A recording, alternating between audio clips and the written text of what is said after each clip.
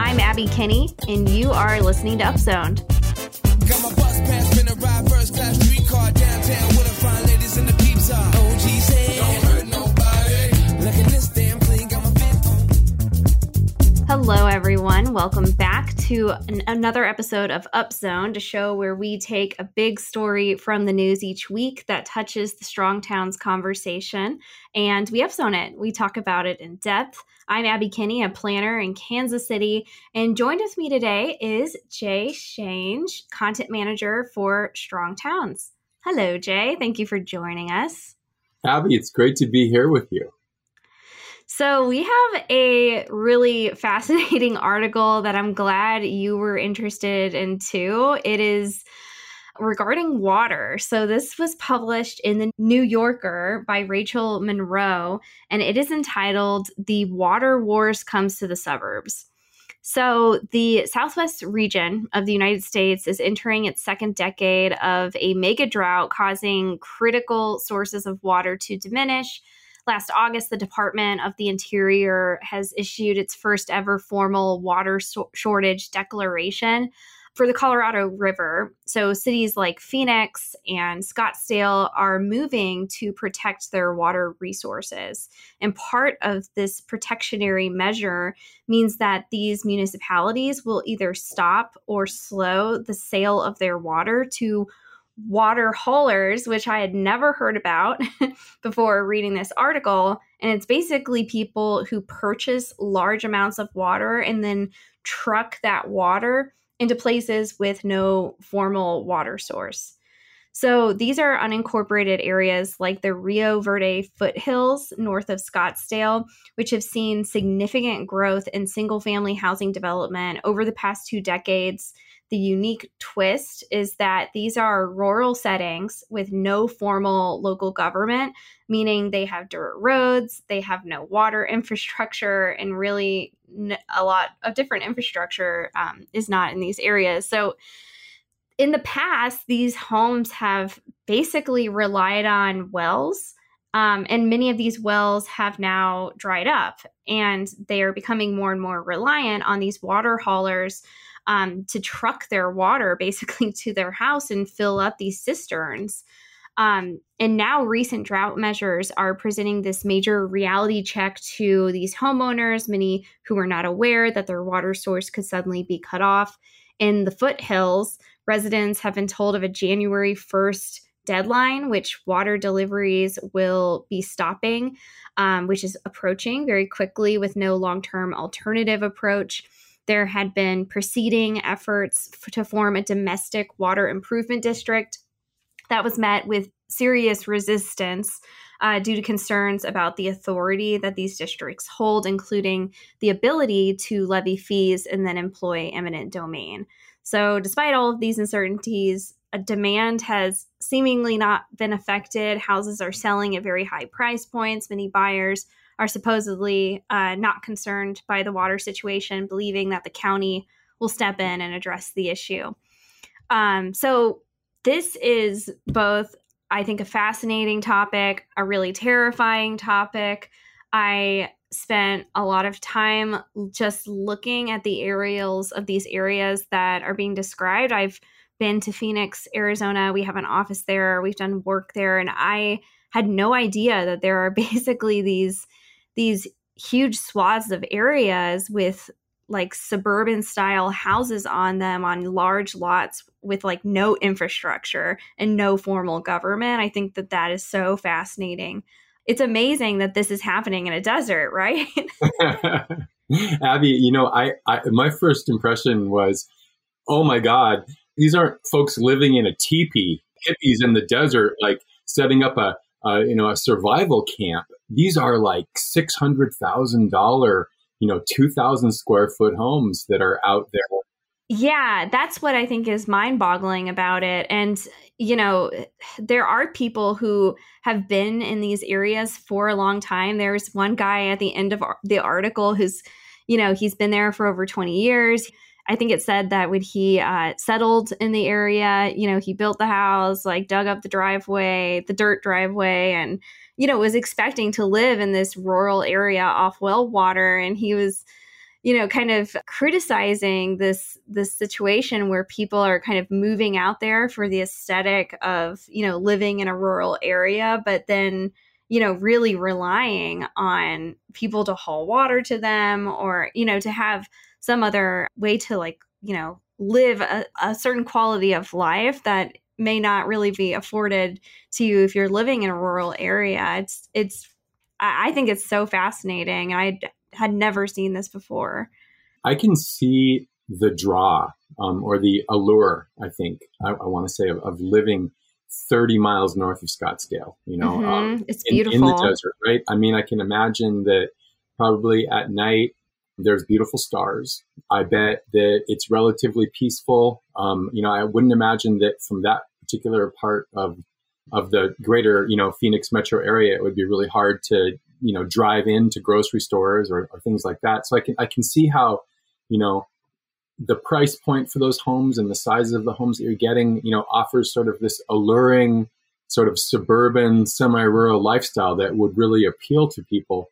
But, the really interesting thing about the reality of the cost of living there comes right up front in this article by Rachel Monroe, where she explains that two of the neighbors are talking about drilling wells. I think one of the neighbors drilled a 960-foot deep well, like 1,000-foot well, and it was a dry hole. It cost them $40,000, and they got no water, right? That's like the most outward representation to expose just how fragile that system is, right? Yeah. Well, it feels like a really good example of the bad party analogy that Strong Towns talks about, where, if you think of your community as, being at a party, a good party means that everybody's bringing something to the table, food, drinks, you name it, everybody's bringing something. And so by adding someone to the party, it's a good thing. It's not taking away from anybody. And in this case, this is a bad party where nobody's really bringing anything to the table and instead getting their wine and their food delivered, but just for themselves. And this is this quasi suburban arrangement in Arizona where there really is no discernible benefit to having additional residents to come into this community where people already live. However, it keeps growing to the point that they kind of need to have some kind of formal system to manage these resources in place. But, culturally, it sounds like there's a lot of pushback. They move to this area because they want to be in an unincorporated area. But if they're unable to sufficiently serve themselves, so to speak, that's not going to work. Yeah, absolutely. One of the things that I think this really speaks to in the Strong Towns approach, we talk a little bit about how it's really important to think about the cost of the infrastructure that supports your community and to sort of build the infrastructure costs into your upfront investment and to realize, hey, if I build a 300 home suburb out on the edge of town, then sure, developers are going to pay for the roads and the water infrastructure and the sewer and the water treatment and all of those things up front. But, 20, 25 years down the road, that really is a cost that the community is going to have to confront. And oftentimes we don't do a good job of doing that in the United States and in North America broadly. So I think this article, to me, it really points out that mistake that is sometimes made. Like, it's really emphasized by this sort of really interesting immediate question of how do we get water? I think that it points out the fragility of the infrastructure system in sort of almost as a really extreme example. So to look at the Strong Towns approach would be like, hey, how are we going to pay for water and sewer and road infrastructure into the future? And in this case, in this example, it's right up front already for this community, and it exposes the fragility, the lack of resilience that is, unfortunately, for the folks that are living in this area, confronting them already right up front. Yeah, well, and the interesting thing about this development arrangement is that the amount of infrastructure that they currently have is likely to be scaled much more accurately to if they were paying property taxes. It's not clear if they are, due to being in an unincorporated area, but it's due to be scaled to what would be generated by the homes. And the big challenge, would be financially supporting that development pattern, and then, coming in and adding all of that infrastructure and having the sufficient tax revenue to actually not only construct that infrastructure, but also maintain it over time. And I think that's probably what a lot of the residents are concerned about when being confronted with the, quote unquote, opportunity to have a formal system in place. It may be very expensive, but the problem is that it's, you're really not very resilient or self-sufficient if you are unable to draw your water from a well. I mean, I could see this pattern working out quite well if you're in a really wet area in a stable kind of environment where, you want to have a bunch of suburban houses on 1-2 acre lots. And, you're okay with having dirt roads and no lighting and, no sidewalks. Like, you truly are going to have a rural level of infrastructure, but you're going to have, your suburban style house. That may actually be a stable situation, except for it's not very sustainable when you're in a desert, especially a desert that is now entering into a major drought. And so, yeah, I know you're a big movie expert. I love actually listening. Am I an expert? Yeah, I love listening to you deconstruct movies in your Upzone podcast. I think it's always really fun. And so, one of the things that came to mind for me to sort of take this example that we're talking about to an extreme is, hey, instead of like building water systems or trucking water to our homes, like, wouldn't the extreme be the example of water wars in Dune? Right. And like, everybody who lived in the community out here in the Rio Verde foothills would be like wearing a reclamation suit so that they, could basically like survive on the water in their own bodies. And, they wouldn't need anybody. They would be completely independent. And, I think that I'm talking about Dune, like the newest one, not the Sting one from the 80s. But well, that's the aesthetic, right? I mean, that's kind of the aesthetic of being in a place like that, where like the idea is that you are self-sufficient and self-reliant. But the problem is that that's not the reality when you're reliant on, people to haul your water to you. And now there's, all these issues with drought that are out of your control, and there's not really another option. And so, yeah, it's really hard to be self-sufficient in these ways when you are in a desert, right? Yeah. Yeah. When I lived in Fairbanks, Alaska, there was a large group of people that were sort of young folks associated with the university system there.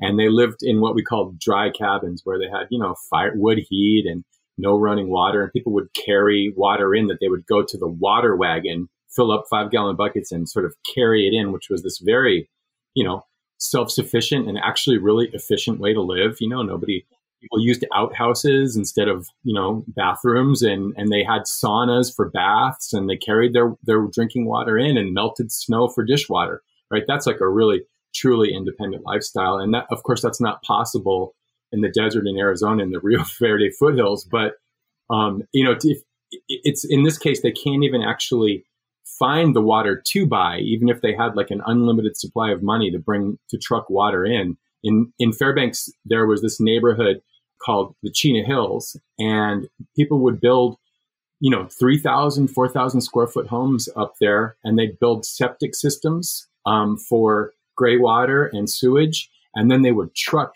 water up the mountain, like up a long mountain, 800 feet in elevation. These huge water trucks would just be constantly going up the road to this neighborhood. And over the years, Abby, this is not a joke. They trucked so much water up to this housing area in the Chena Hills that they actually had water from the septic systems, like filling the aquifers down below the hill. Like there was so much water that went up the mountain. And, I think in this case, at the end of the article, it sort of, implied that maybe at some point the county is going to come to the rescue of these homeowners. Which is ironic for a community that's very hostile against any form of organized government. Like, oh no, the higher authority will just step in when everything hits the fan. Exactly. Yeah. We don't need the government until we kind of need them, right? Yeah. Yeah. Well, and it's like with all this talk of sustainability that our general culture is engaged in, it is amazing to me how many cities are built in places that are inherently unsustainable. I mean, I was just like reading this article and, I think it maybe this works if the population is way smaller. At some point, Phoenix was a lot smaller, but it seems like so many of these places, Phoenix, California, Denver, they've reached this tipping point where resources cannot possibly sustain the growing population. And Phoenix seems like an obvious example because it's a metro of like 5 million people in the middle of a desert. But yeah, it's like you see these things playing out in places that have wildfires or earthquakes or flooding. And, we built these places and are attracted to these places because we love the beauty of the natural environment. People want to be, amongst a beautiful natural setting. But, it's like I guess as a society, it seems like we try to like actively defy and avoid any constraints that might be put upon us to the point where these things can't be avoided. And, we insist on living in hostile environments while simultaneously like exploiting the environments to the point where our settlement fails. Yeah. Yeah. And in this case, it's not even going to be like a reallocation of resources, like maybe from people who are privileged to people who are underprivileged. It's like there isn't any water left. I mean, they're finding out that, all these places in the desert Southwest, which have been really attractive to new homeowners because of the weather, like you said. It's beautiful. It's so rates, pretty. A job market. It's beautiful. There's a lot of green field where, homes can be put up, quickly if they're, already have like an existing design and all the materials are at hand. But then you have to pay the piper, Abby, at some point, right? At some point you got to pay the piper. You would think so, but there's one person in the article who, it was towards the end where they were saying that their daughter recently sold their house and got great offers, and neither buyer was concerned about the water situation, and basically said that, the county would never let 500 homes in a wealthy area go without water. And it's like, you read that and you think, well, that's so very selfish, but also a somewhat reasonable perspective to have, because there is this sense that the government will just step in when things get really bad and bail people out. But eventually you would think somebody is going to be holding the bag in this situation. And I wouldn't want to be the person who bought the $600,000 house with no water infrastructure when the haulers basically stop coming to deliver. I would not want to be that person. But at what point, does the government not have the ability to actually do something? And if there is no water, then that's going to be very complicated to try to support these developments. Yeah. How about if instead of building a home out in the Rio Verde foothills, and I'm not, criticizing the people who've made that choice, but I'm just saying, how about, a model where instead of doing that, we build, a resort area that people can visit in the Rio Verde foothills and go out, several weeks a year and enjoy the stars and enjoy the beauty. And when the desert blooms, go out and bring your family and mountain bike around, but maybe live a little closer to town, a little closer to your job, Yeah. Or, if you are building this pattern, like what they've built in the Rio Verde foothills, I'm not totally against that, because it's like you're building the suburban pattern, but you have minimal road infrastructure. You theoretically could be self-reliant on wells and septic. But, build it in a place that has much, a much more reliable source of water. The desert may not be the best place to be doing that pattern, but, I think if you're going to demand a rural, quality of life, then you've got to know how to do that. And it's got to be a sustainable system and a sustainable approach to doing that. It can't be, I was just working in a small town here in Missouri where, there's a lot of residents that they live truly a rural lifestyle. And there's one older man at one of these meetings. I don't know if I've brought this up on here before, but he was basically saying, like, he looked at me and he was like, no offense to you, but, city people keep moving out and buying properties out here, and then they want to light up their whole yard. They start saying they want sidewalks, and they want the gravel roads to be converted to paved roads, and they start demanding this level of infrastructure that is not. We're not living out here because we're demanding all of this infrastructure. We have our own kind of way of life, and so the suburban pattern is kind of neither a commitment to either, right? It demands kind of both. Yeah, that's right. Yeah, when I used to put up solar systems and battery banks, in these sort of off-grid developments with some partners of mine in California, we'd go up there and we'd, put in the PV array and put in a battery system and charge controllers. And then people would be like, oh, great, I have my power.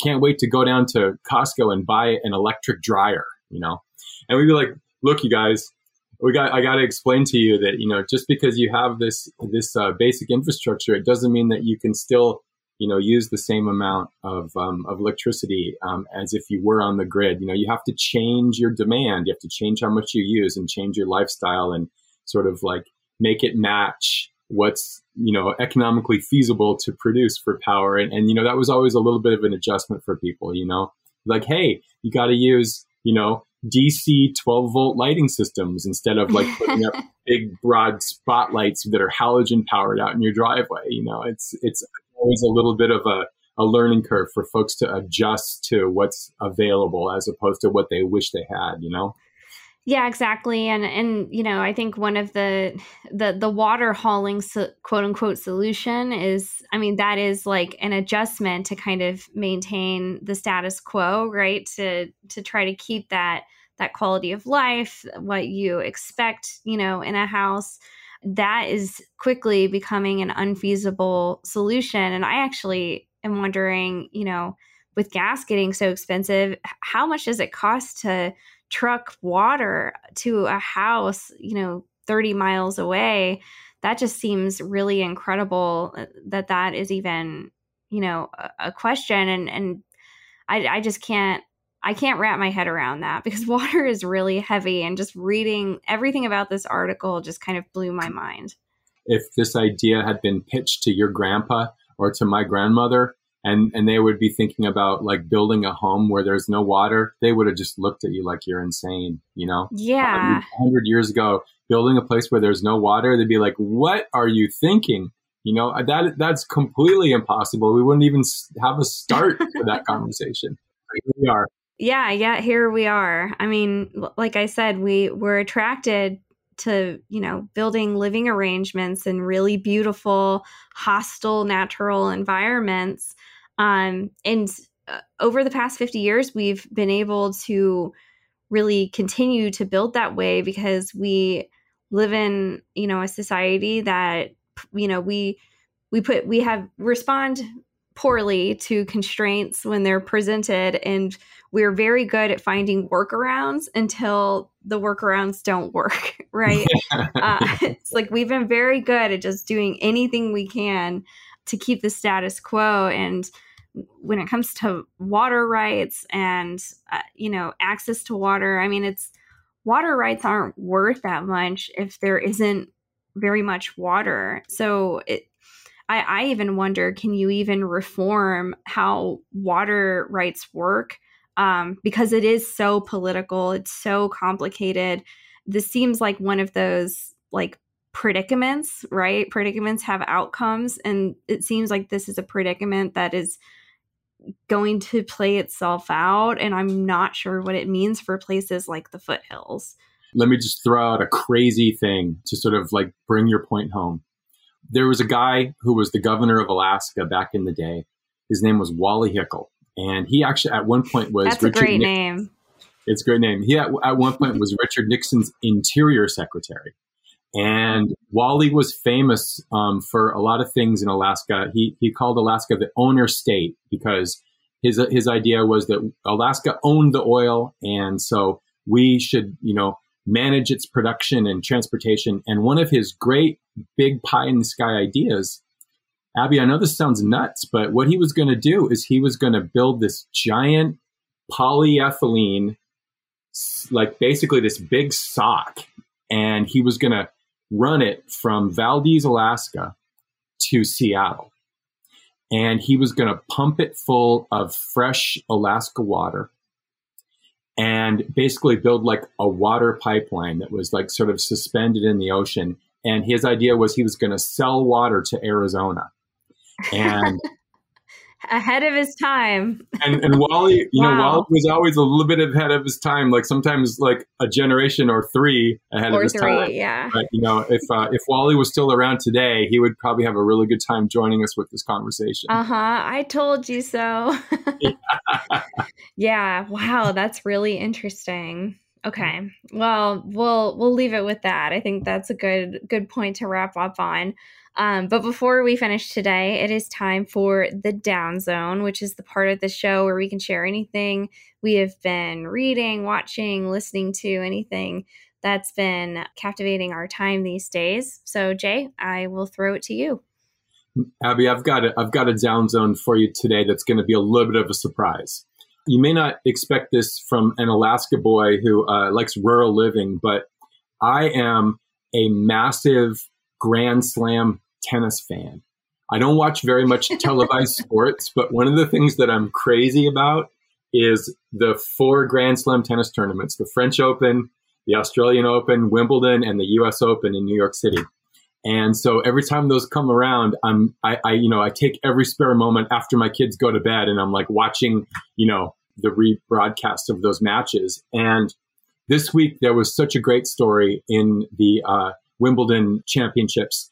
There was a 34-year-old mother of 2, Tatiana Maria of Germany. And Tatiana is like ranked 120th in the world or something like that. She'd never made it, very much into one of these tournaments. And this week she made a run all the way to the semifinals. And at that point, like lost to her best friend, Ons Jabeur of Tunisia. But there were so many people who were captivated by Tatiana's grit and her amazing creative response to players who were younger and stronger and faster than her. And I just loved watching Tatiana Maria play this week. I love all the tennis on the Grand Slams, but Tatiana Maria this week is my Down Zone. She's amazing. If anybody out there even has one iota of tennis fan in them, check it out. Watch some of these matches that she survived because they were amazing.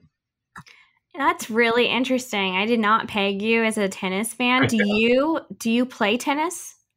Yes, I do. I play tennis and I'm teaching my kids. I'm a soccer coach, but I'm also teaching my kids to play tennis. So I hope you guys have strong ACLs. That's all I'll say about that.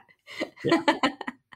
I tend to stay away from soccer and tennis and sports like those because ever since my knee surgery, I'm like terrified of doing that again. But if you haven't torn it by now, you're probably fine. Yeah, we'll see. I don't want to jinx you. Yeah, I'll feel like it's my fault. Well, I've been working over the past, I want to call it a year, but I will call it like 9 months with a client on, basically it's a local land trust that has purchased a school that has been vacant for like 10 years. It's a big concrete tank with like beautiful masonry on all the facades. It's gorgeous. And they have been working to try to redevelop it. And I've been working with them with Monty Anderson from InkDev to help them with this. And it's just been like a grueling, long process. And over the past couple of weeks, we have started to get like good news to the point of like the zoning is getting close to being approved. Funding is coming through. We have like $1 million in funding now. And it's like, it's just been very gratifying recently. I'm like, I've been pulling my hair out for at least 6 months. And over the past couple of weeks, I've been like totally ecstatic because I'm starting to realize like, oh, this is happening and we're going to save this school. So yeah, I've just been really pumped about that. And it's Abby, you and Bernice Radel and Monty, you all are like the Tatiana Maria of design and architecture and sort of incremental development. Nobody else could do it except the three of you in some of these spaces, but you guys are amazing. Well, when I was at CNU back in March, I just kept saying, like, all week, I was like, the incremental developers are ahead of their time in terms of, like, the next generation of practice in the built environment. I think that what they're doing is seriously revolutionary and amazing. And I'm actually trying to have Bernice on next week. Oh, so Good. Stay tuned for that. Yeah, because there is a great article about Buffalo, New York that I want to talk to her about. And she's never been on this show, but anybody who knows who she is will know that she is a very interesting and captivating and inspiring person who is doing amazing development work. And so, yeah, it's just been, working with this client on this school project has just been it's been a learning opportunity, just like working with Monty on this. But it's like his approach really does work. It's like, I want to pull my hair out for 6 months and then it starts to all come together. So, it's a lot of highs and lows for sure. But, we're all just addicted to drama, I guess. Here's to the big out of the box thinkers like Wally Hickel and Monty Anderson. Cheers to you. Yeah, every community needs one, right? That's right. Definitely. The stray cats, outdoor cats, as I say. Yeah. All right. Well, we'll end it there. Thanks, Jay, for joining me so much. Always a great time talking to you. And thanks, everybody, for listening to another episode of Upzoned. Keep doing what you can to build a strong town. Thanks, Jay. Let me show you what I'm about to do.